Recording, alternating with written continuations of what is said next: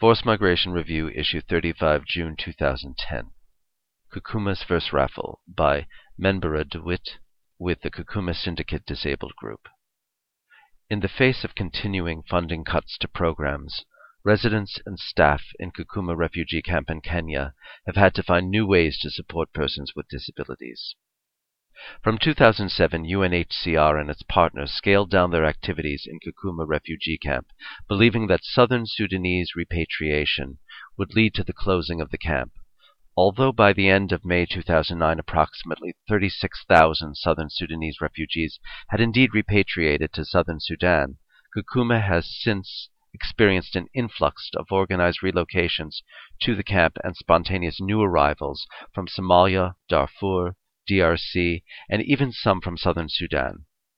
A reliable register of persons with vulnerabilities in the camp is imperative to identify their problems, needs, and to design effective programming with their direct participation. But with 25 community-based rehabilitation workers having been laid off at the end of 2007, there are now no staff to record the number or needs of persons with disabilities in Kukuma.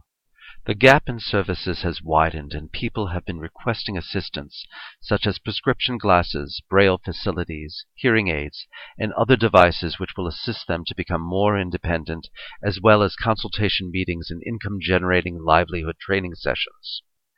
Funding cuts have brought a previously established orthopedic workshop for persons with disabilities to a virtual standstill. Staff try to assist those who need their assistive devices repaired, wheelchairs, crutches, children's walkers, etc. But they in the workshop lack materials. They lack wood and tools to repair and make devices, as well as to be able to offer skills training in activities such as carpentry, embroidery, leatherwork, and sewing, and in small business development. This center was the only place where persons with disabilities could get together for work, training, and leisure. Trials and challenges.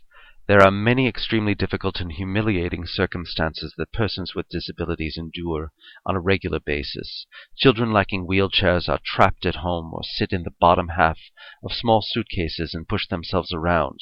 Some caregivers who look after persons with disabilities on their own sometimes tie that person to a tree or bed to prevent them from hurting themselves or disturbing neighbors. The majority of camp residents have communal latrines, and too often people do not clean up after themselves. Consequently, many persons with disabilities whose mobility is limited and who do not have wheelchairs are forced to crawl in, invariably soiling themselves. Pit latrines should be constructed with seats for individual persons with disabilities, and there should be wheelchair and tricycle accessible ones too. Some people suffer exploitation and abuse because of their disability, either being housebound and alone during the day, or not having the capacity to shout out or defend themselves. This is especially true of persons with mental challenges who fall victim to the abusers in our communities. The lack of funding and scant awareness of involving persons with disabilities in managing their lives, being self-reliant, and influencing their own futures has contributed to their invisibility.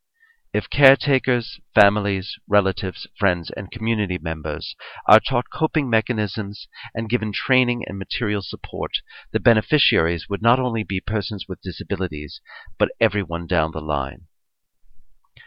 In 2007, Kukuma's wheelchair basketball team was invited to Nairobi by the Kenya Wheelchair Association because its high caliber would assist the association to make better informed decisions in selecting the Kenyan national team. Unfortunately, there was no funding for this or for the repair of the special competition wheelchairs. Kukuma has many talented persons with disabilities who are waiting for employment opportunities. We have fine orators, musicians, carpenters, welders, teachers, tailors, braille transcribers, weavers, and tie-dye artists, to name but a few, and if they had training or livelihood opportunities, this would assist in reducing illiteracy, idleness, insecurity, dependence, depression, and sexual violence and its consequences, and would improve livelihood opportunities with respect to repatriation or resettlement. Taking action. While advocating for more funds for persons with disabilities, UNHCR decided to do a bit of local fundraising among the refugees through a raffle. Essentially, it was to raise the issue of disability engage community leaders in learning about community members who have disabilities, and gather funds to begin the process of assisting and reaching out to persons with disabilities. UNHCR's community services staff brought 8 handmade blankets, a long dress, and 8 packets of coffee to be used as prizes. In a textbook example of refugees helping themselves and taking ownership of their lives, they held a raffle and were able to raise the equivalent of $1,508.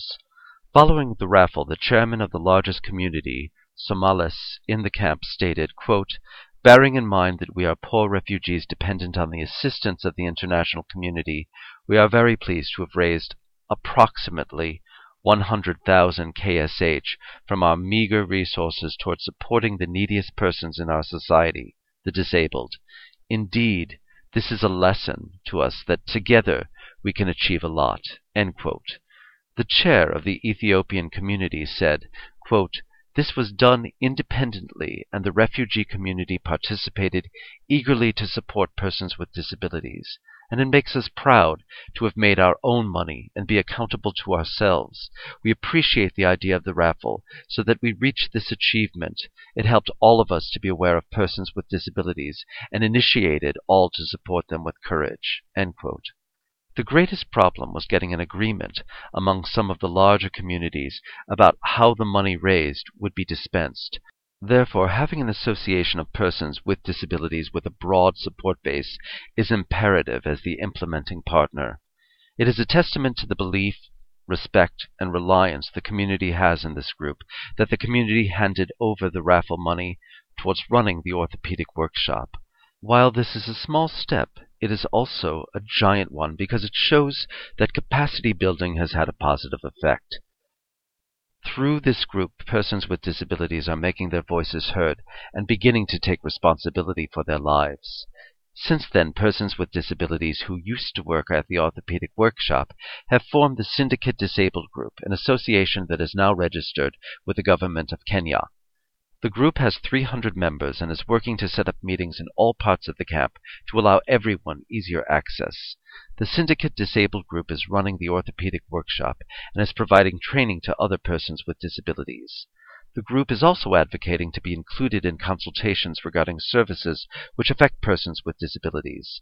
Persons with disabilities have now designed and built our first large covered gathering place where refugees and staff from the UN, NGOs, and government can all meet together in the shade. Menbere Dawit. Uppercase DAWIT at lowercase UNHCR.org. Is a technical advisor, SGVB, at UNHCR headquarters and former community services officer at Kakuma camp with the Syndicate Disabled Group.